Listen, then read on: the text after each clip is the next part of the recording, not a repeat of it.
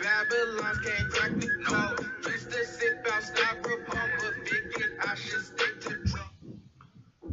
Happy Tuesday, everyone. Welcome into another edition of Final Whistle. As always, I'm your host, Blaine Spencer.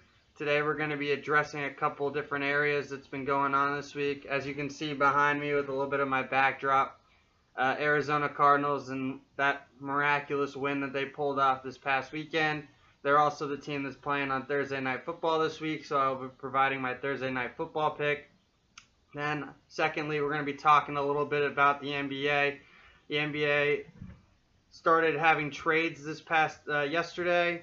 Some big trades had already happened between the Phoenix Suns and the Milwaukee Bucks, as well as then I'm going to give you a little bit of a scoop of my NBA mock draft that's going to be previewing the lottery picks, and I'll give you some more in depth about my 14 selections for the lottery. But welcome into another edition of Final Whistle. So let's start off with this team behind me here, the Arizona Cardinals, taking down the Buffalo Bills this past weekend, 32-30, and the game went down all the way down to the wire. Buffalo trailing late. Josh Allen makes an incredible throw to Stephon Diggs where he lays out to take the lead, going up with roughly 35 seconds left, and then something crazy happened. Kyler Murray, with 20 seconds left, rolls out to his left, evades two pass rushers, and just heaves it up to his man, the new acquisition from Houston, DeAndre Hopkins. DeAndre Hopkins ends up what he calls, in his terms, in his post-game, a little NBA terminology, dunking on these boys. Dunked on three Buffalo Bills defenders, going up, snagging it, scoring with 1 second remaining. Then they ended up not kicking the extra point, just taking a knee to ensure that there was no two-point play being run back the other way. Cardinals end up winning 32-30. Just an incredible football game. If you were listening to me on Friday, I told you to take the Buffalo Bills plus 2.5, and they needed that half a point desperately, especially after just the heroics that's happening in Arizona. Kyler Murray has become nothing short of sensational with this acquisition of DeAndre Hopkins. His game has now been taken to another level.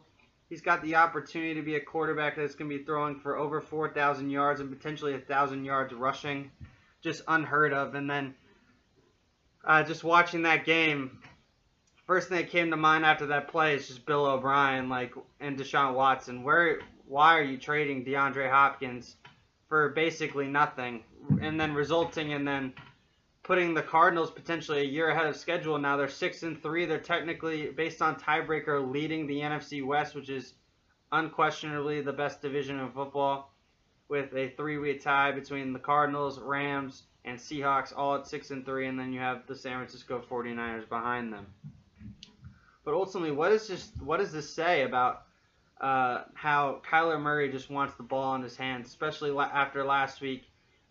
Critical coaching error by Kingsbury, and Kyler Murray went over to him, leave the ball in my hands and I'll get the job done next time. And he pulls off something miraculous. It was nothing short of sensational.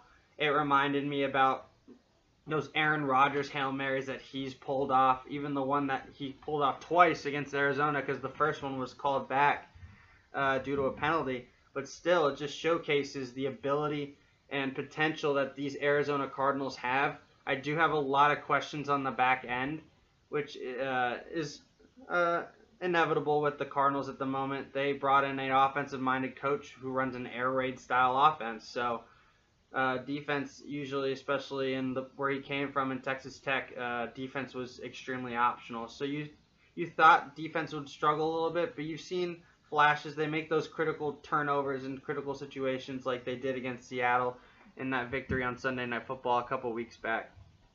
But I can't even put words into it. It was just awesome to see. You saw probably the two next stars in football, especially at the quarterback position, and Josh Allen and Kyler Murray just go duel it out in the last minute of the game. It was awesome to watch, and they both have been with being elevated to another level with the acquisitions of their wide receivers, with Stephon Diggs for the Bills and now Hopkins for the Cardinals. Just a great football game. Luckily, the Buffalo Bills did save me there with. Kingsbury saved me there. Excuse me, by not kicking the extra point and taking that knee, so we covered. I did go 4-2 this week on my lock it in pick, so we made you guys some money, which is very exciting to know about. Well, let's transition now to the next game that I wanted to discuss. Staying in that NFC West, as I mentioned, the Los Angeles Rams actually played Seattle this week. They took them down 23-16. And just from what I'm seeing is that the Los Angeles Rams defense, I think in my opinion, has put Los Angeles Rams in front of this division at the moment. The team is just more complete. They have a run game now with that three-headed monster in Cam Akers, Malcolm Brown, and Darrell Henderson. So you just don't know who's going to get the ball there. Then you have the play action and creativity of Sean McVay as the head coach, as well as having a quality quarterback in Jared Goff, who has his ups and downs, but he definitely has proven himself in this league so far, already taking the Rams to the Super Bowl. And you just have weapons with Robert Woods, Cooper Kupp on the outside, Tyler Higbee, and the list goes on. But the Rams have showcased their defense, especially in these past couple weeks. After they laid an egg against Miami, but the defense wasn't at fault at that. There was some turnovers and the special teams plays that Miami had to make just to squeak out with a victory there. So learning a lot. Jalen Ramsey is an absolute stud. We knew this, but he has risen that defense to another level. Aaron Donald didn't even have a sack on Sunday, and yet they were pressuring Russell Wilson like there was no tomorrow. And we're seeing the vulnerability that is in the Seattle Seahawks, especially when it comes down to Russell Wilson just has to play hero ball for them to be competitive. They lost 23-16. Wilson struggled as like he did the previous week. He had 250 yards, 2 interceptions. He didn't throw a touchdown this week, which was surprising, but credit to those Rams. If I had to pick a team right now to win that division, it's probably Los Angeles, and then I would take Seattle. I think Seattle and Arizona both have a great chance this year to make the playoffs as wild card teams. But if I had to pick a team to win the division, I'd take the Rams just because of that defense. They're more well-rounded at the moment. But you can't take any credit away from Seattle or Arizona. Russell Wilson is the only reason that they've won games. If you probably take Russell Wilson off the Seattle Seahawks, they're easily only have probably 1 or 2 wins, if that. They might be competing with the Jets for the worst team in football. That defense has just been horrid. They did play better this week against the Rams, only holding them to 23 points. But what else is to say? Again, Arizona Cardinals, I thought they were a year away. They're proving me wrong right now, and I predicted them to have 7 or 8 wins this year, and they're already at 6. So they're making huge jumps, especially in Arizona. So this is great. Remember, Thursday Night Football is Arizona versus Seattle. I'm going to give you my pick a little bit later regarding that one as I wrap up the show. But lastly, we're going to transition to the final game that I thought was of great importance this week was Baltimore versus New England. New England winning that game 23-17 over a Baltimore team that just doesn't look right. Lamar Jackson has been talking a lot with the media, how they think players on the other side know what they're going to run, and just like he needs another offensive weapon. I mean, his passing wasn't great, but you also have to give credit to that was some New England weather. So this past weekend, absolute torrential downpour. You knew throwing the ball was going to be at a minimum this past weekend on Sunday Night Football, and the Patriots defense made enough plays, and just Cam Newton made enough plays. You can just see here, Lamar went 24 of 34, 250, 2 touchdowns, 1 interception. Cam Newton only threw the ball 17 times for only 118 yards. New England just became a ground and pound team and rely on their defense. That's what we're starting to see here. They kind of found an identity. I mean, it helps to get out of a slump buster game when you play the Jets on Monday Night Football the week before. That helps you get a win. I think, but they learned a lot. They had to rally in that game, especially in the fourth quarter, to win it outright. And then playing a team against Baltimore, Bill Belichick, he knows how to handle these big time teams. They held the Chiefs in check. They've held the Ravens now in check. It just showcases his ability to game plan.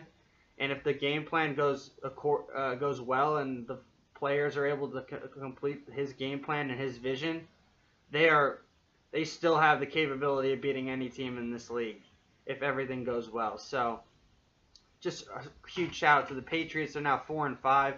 I mean, let's see, what do they have left on their schedule? I'm just trying to pull it up here. You have the Texans. It's a winnable game this week. Then you have Arizona, Chargers, Rams, Dolphins, Bills, Jets. So, I mean, it's still very difficult for them to potentially make a run at the playoffs. But they easily still have all those games, I would say, are all winnable games in my opinion. I mean, that Rams game's on a Thursday night on a short week, so that might be a little bit difficult for them, especially when you're traveling to the West Coast. But I think they have a chance to win every. They have an opportunity to win every game. They probably won't be favored in every game, of course, but they have a chance. And with the mind that is Bill Belichick, he's got all the potential in the world to be able to help them stay relatively competitive and give them an outside look at a potential wild card berth. But again, about the Ravens, they just look lost. They're not even close to that team that they were a year ago, and many thought that they had actually have acquired pieces now that make them better. But I think the whole issue now is that they're forcing Lamar his hand. They're trying to make him a pocket passer. He's not. Let him be an athlete and let him showcase his ability to be great. Because that's what he is with the football. He's great. And any given day, he's usually the most gifted player on the field, probably 95% of the time, except when he plays the Chiefs and Patrick Mahomes is on the other side. But still, he's arguably every time the best player on the field. Just let him be that best player. I don't understand why they just won't let him.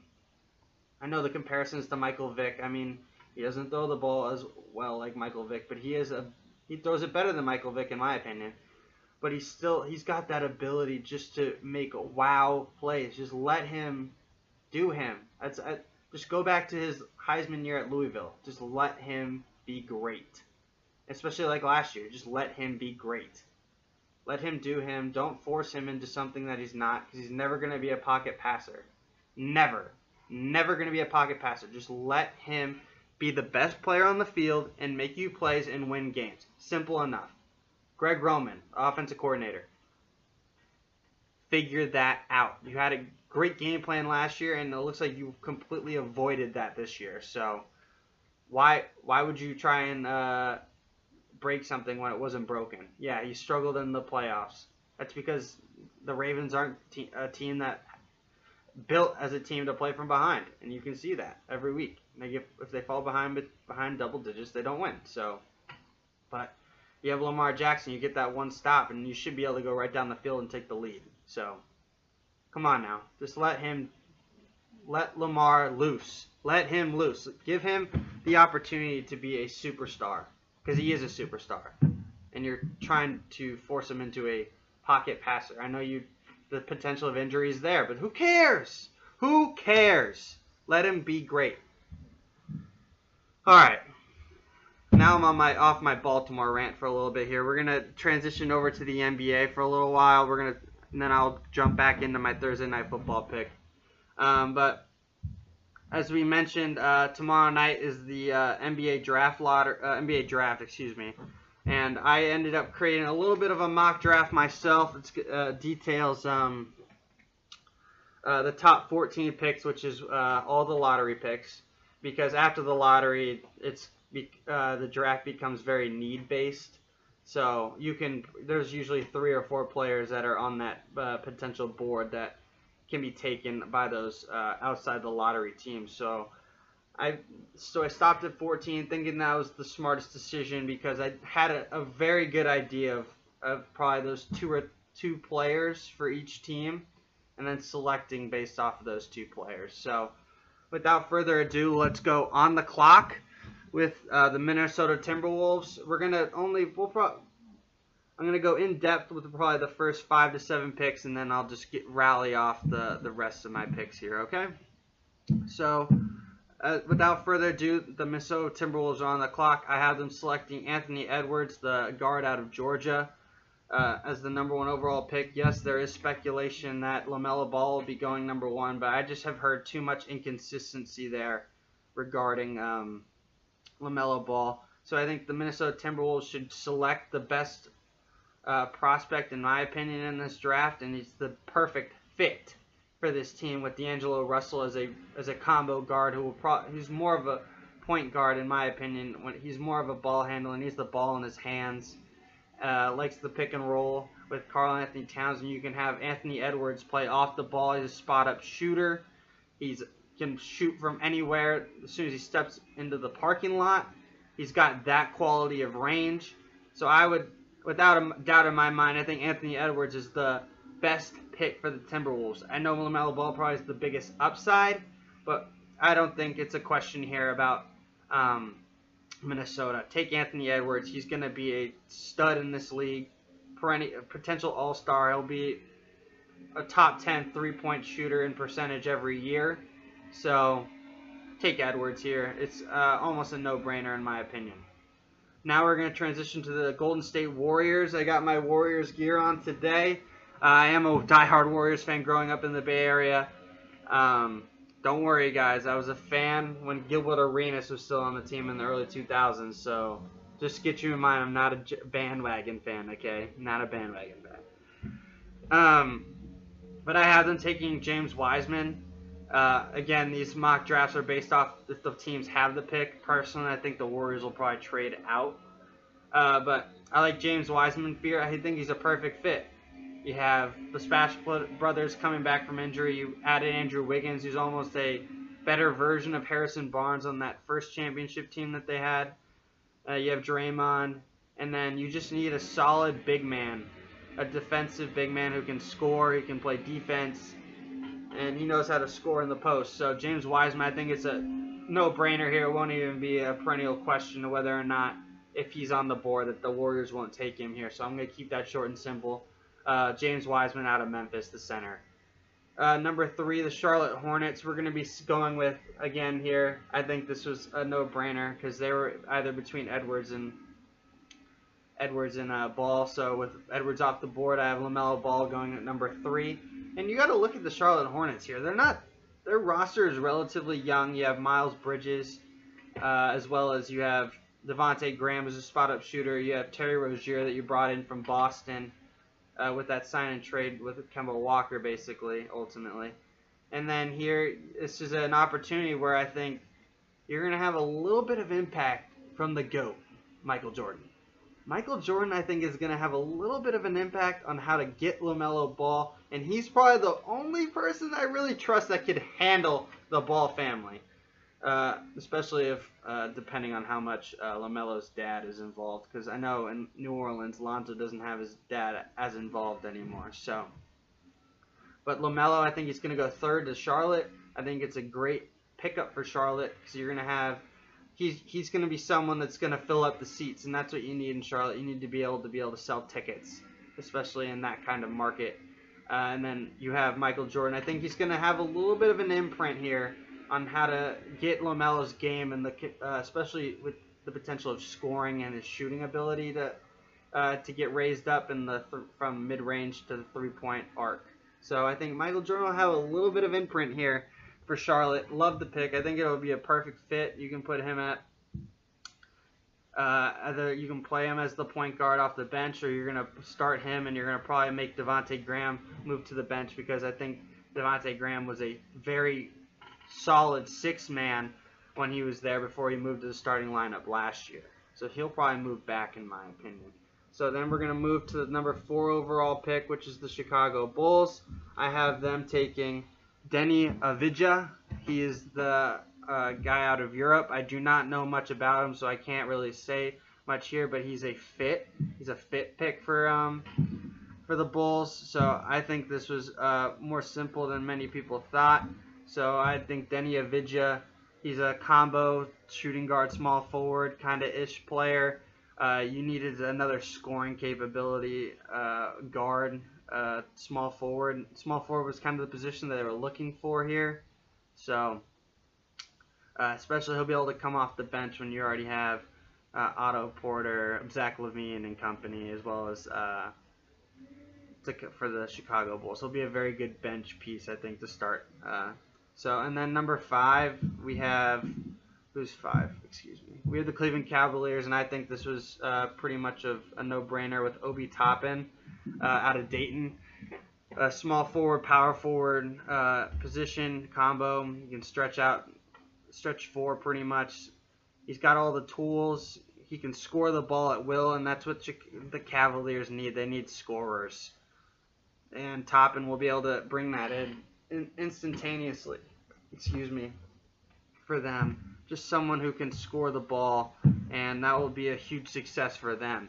So now transitioning to the number 6 pick, we're going to be talking about, excuse me if I botch this, Onyeka Okongwu. And he will be going to, who's on the clock? I believe it's the Atlanta Hawks. Yep, Atlanta Hawks are on the clock. Onyeka Okongwu, he's going to be a solid defensive piece here. I think he's going to be the fit that the Hawks are looking for to come off the bench. Yes, they just did acquire Clint Capella, but he's going to be the best player available on the board. And at this point, once you get past usually the first 5 to 6 or 7 picks, you're looking for the best player or the better fit in your lineup. So I like Okongwu out of USC. But watch out for a potential trade in this spot as well. You have the Wizards, Spurs, and Celtics who are looking for a center. But I like him being a solid finisher, especially with the pick and roll ability of Trae Young there. So like that fit. Number 7 is the Detroit Pistons. I have them taking Tyrese Halliburton out of Iowa State, the point guard. But they need a point guard. Especially, they haven't had anything since Derrick Rose left. And then he'd be able to complement Rose's downhill game, especially after the acquisition of Rose. He's a long-term fit too, and he can score. He's more of a combo guard, I would say. He's got the ability to shoot the ball. He's got a lot of versatility and flexibility for a lottery team, and I think Detroit's trying to build something at the moment. Yes, they have Blake Griffin. You brought in Derrick Rose to potentially being a piece to hold down the fort at the moment. But then I would think Halliburton would be able to groom and play right away. So number 8 is the New York Knicks. I actually have them taking Isaac Okoro out of Auburn.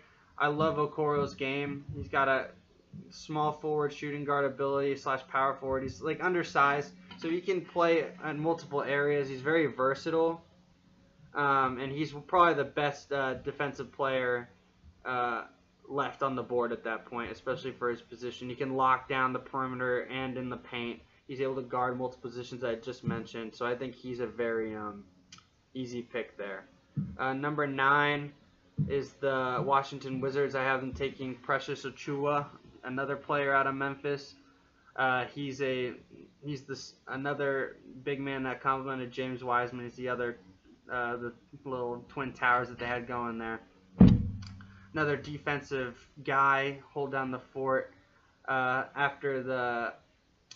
Especially after Okoro was probably their main guy going ahead to the Knicks I had here. Achiuwa was probably the next best option. So, and then just to round out my top 10, I had Aaron Nesmith going to the Phoenix Suns, especially after the deal that was made by Chris Paul. We're going to start detailing that next after this segment, but Phoenix acquired Chris Paul. They gave away a lot of capital, but they didn't give away this year's pick. So, like Nesmith here, he shot 52% from 3, but he did get injured. That's probably the only issue. He injured his foot, so you don't have a lot of film on him. But knockdown shooter again, probably the best shooter after Edwards in this draft. So I like that here. And then I'm just going to run through the last 4 picks here. I'm not going to go into detail. San Antonio Spurs, I have them taking Killian Hayes, the guard out of Europe. I think that's what San Antonio usually does. They find a nice little European or international guard to complement their team, so I like Killian Hayes there. Number 12 to the Kings, I have Devin Vassell, especially them. They trade away their combo guard and Bogdanovich to Milwaukee. Again, I'll go into more detail here, but they need a scorer, so I like Devin Vassell out of Florida State. Number 13, the Pelicans, I have them taking Sadiq Bey. I think he's just a perfect fit. Playing, again, he's a 3-and-D guy. He can guard multiple positions. He'll be a great piece that will come off the bench for them for 3-and-D situations, and I think he might be a potential player to be in their small ball lineup once they go small. And then lastly, 14th, the Boston Celtics. I thought Pachua was, if he didn't go up as high as he did, he was going to be the perfect fit. So they're looking for a center at the moment. So like Jalen Smith out of Maryland. He's a scoring center. He can play defense, but he's able to score the ball in the paint. And he's got a little bit of the ability to stretch out as well, the occasional stretch 5. So, but he's more of an interior presence. But that's what Boston's looking for, especially with Tyson Cantor a little bit. Especially someone to come off the bench. I think Cantor's not going to start playing as much if they take Smith here. So those are the 14 lottery picks. Again, just to go through the main top 5, Edwards 1, Wiseman 2, Ball 3, Avdija 4, Toppin 5. And then I rounded out the top 14 and that rounded out the rest of the lottery picks. And then again, I only went through the lottery because I had a better understanding of what teams were looking for. Because once you get past the lottery, it's the teams that have made the playoffs, and they're just looking for pieces that'll fit, more fit players, and that ranges from 4 to 5 players on their board, so that they could go anywhere at that point. So, again, you want to go with the best available, especially in the lottery with those 14 players. Once they get through the top 7 or 8, though, it starts to become more of a fit as well, so it starts to become a little more difficult. But again, that's my little bit of my NBA mock draft. Again, that's tomorrow night. But as I mentioned, there were some big trades that happened yesterday as the official allowing of trades in the NBA was opened yesterday, and there were some couple big ones that happened.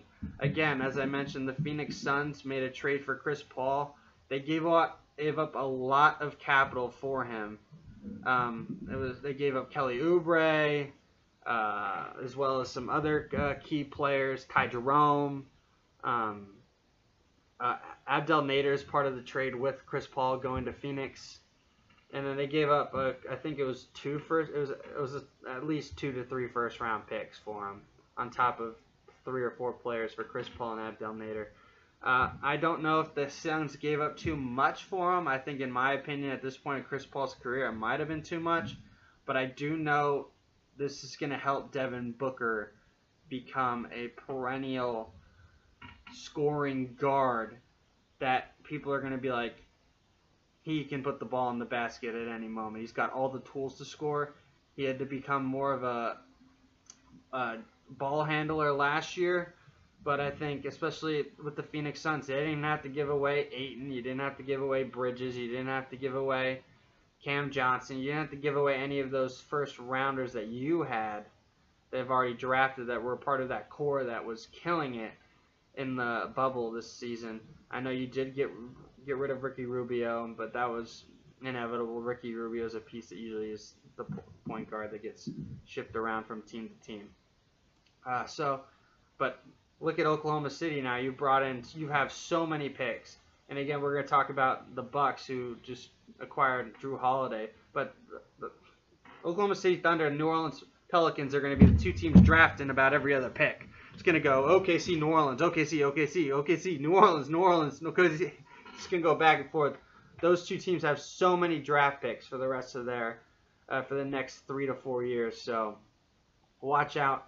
I think those 2 teams are going to be, especially New Orleans this year, if they can capitalize on a couple of their picks, they're going to be one of the funnest teams to watch, New Orleans. And then OKC, I think, in a little bit of a rebuild. They're also trying to potentially trade Schroeder to the Lakers. That was another big deal that was announced. That hasn't been finalized, but word is Schroeder's trying to be.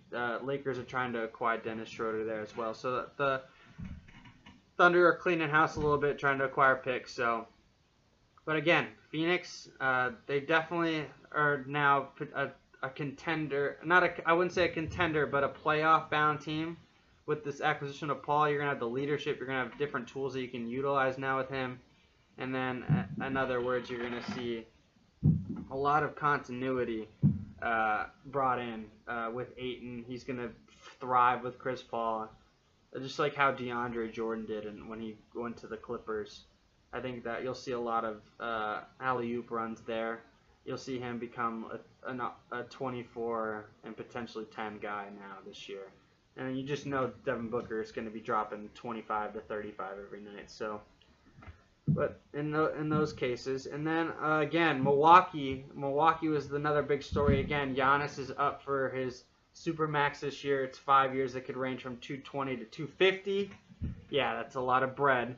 But he told Milwaukee that they got to make moves, and you got to be willing to either spend the money in free agency or make a moves in trades and give up some assets to bring in some players, and that's exactly what they did.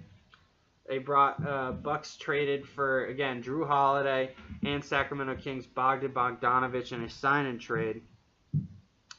So again, the Kings and the Kings trade for Bogdanovich. Kings get Dante DiVincenzo, DJ Wilson, Ersan Ilyasova, while the Bucks get Bogdanovich and Justin James. So there you go. That's a scoring piece. It's definitely going to probably be coming off the bench. I don't think he's going to be a starter, in my opinion, but he's definitely going to be coming off the bench for sure. And then he might be a starter. Who knows? But he's a guy that can score the basket as a combo guard, play off the ball or have the ball in his hands. I think the Kings really wanted to keep him, but it felt like the Bucks just gave away too many pieces and that they couldn't refuse. Like the Bucks traded away half their team last night, giving away 4 players. And then in the as far as the holiday trade here, Milwaukee sending New Orleans, that includes Eric Bledsoe, George Hill, 3 first-round picks. So a 2020 from Indiana, and then 2025 and 2027. And then a pair of pick swaps. Yeah. So remember, Drew Holiday is arguably probably, from what the NBA players say, that he's probably the best defensive guard in the league. So, and he can score, he can defend all 5 positions, which is incredible. Like on the JJ Redick Old Man in the 3 podcast, him and Kevin Durant were on, and they easily said that Drew Holiday is easily the best defender in the NBA, and he doesn't get that credibility because he plays on the Pelicans team that gives up a lot of points. But if you're watching Drew Holiday, he's easily the best defender. If you're watching tape, the guy you can't get around him. He's able to stay in position so well, and he's developed a very solid offensive game, which creates a unique piece that what the Bucks are looking for, especially with Bledsoe and George Hill. They weren't 2 guys that they scored in bursts. It was very hot and cold with those 2 guys. So I think, again, Pelicans definitely win the trade here with all the amount of assets they bring in. And they're going to be able to play Bledsoe probably right away, unless you go with Nickeil Alexander-Walker as your starting point guard for the Pelicans. But you have Bledsoe, then you have the veteranship of JJ Redick and George Hill now on the bench. I think it's going to be a very unique opportunity for the Pelicans, and then they have a couple of picks this year that they can capitalize upon. So those are the couple of main trades that I had to discuss, so we'll see how that plays out. But again, a couple of big deals that have opened so far these past couple days. Look out, you're going to see some potential other big trades, especially with James Harden, probably the biggest news, declining his contract extension would have made him a $50 million player a year. Again, let me say that again. $50 million a year. Yeah. I might be taking it because, I ain't making enough money. So, but still. Anyway, rumor has it he has only 2 destinations in mind. He wants to either go play for Philadelphia, where Daryl Morey, the general manager, now is after he left Houston this year. He's now in Philadelphia with Doc Rivers, or he wants to go to Brooklyn and join Kyrie and KD and go win a ship. But from what I'm hearing is this is a opportunity. He knows that Houston is in a little bit more of a rebuild, and they want more assets at this point. I think their championship window's over.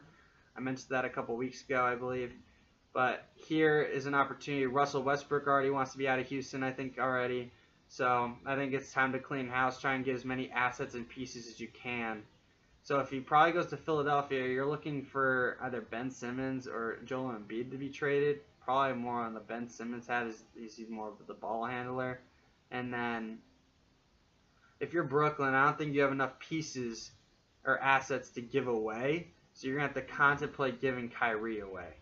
So look out for that. I mean, if Brooklyn really wants James Harden, Kyrie is probably the asset Houston wants, or player he wants. You want some superstar potential. Otherwise, you're probably giving up Joe Harris, Karis LeVert, Spencer Dinwiddie, all of them. You're cleaning house. You're cleaning all of your young, talented players in order to bring in James Harden.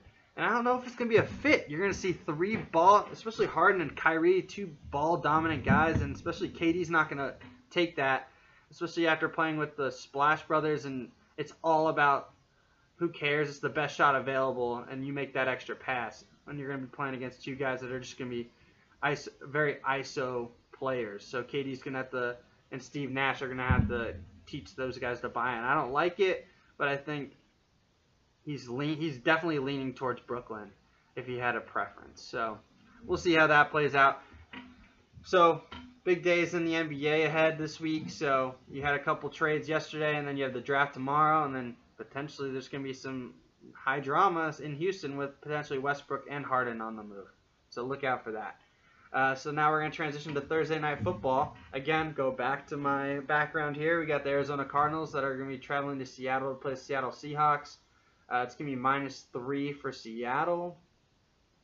I think this is more of a statement game for the Seahawks. Again, the previous meeting, Cardinals won in overtime, 37-34 if I'm not mistaken. Let me just double check that for you before I look bad on national television, or not national television, on YouTube and my podcast. It's going to be available. Let me hold on here. Sorry, guys. But still, you have, again, Kyler Murray and DeAndre Hopkins. You know this game's going to be very high scoring, especially with two very suspect defenses, in my opinion. So if I had to pick, I think this is a must-win for the Seahawks. So, yeah, 37-34. Look at me. I'm perfect. They won that in overtime about 3 weeks ago now. So, again, I'm gonna lean here Seattle -3. That would be my pick for the week, as well as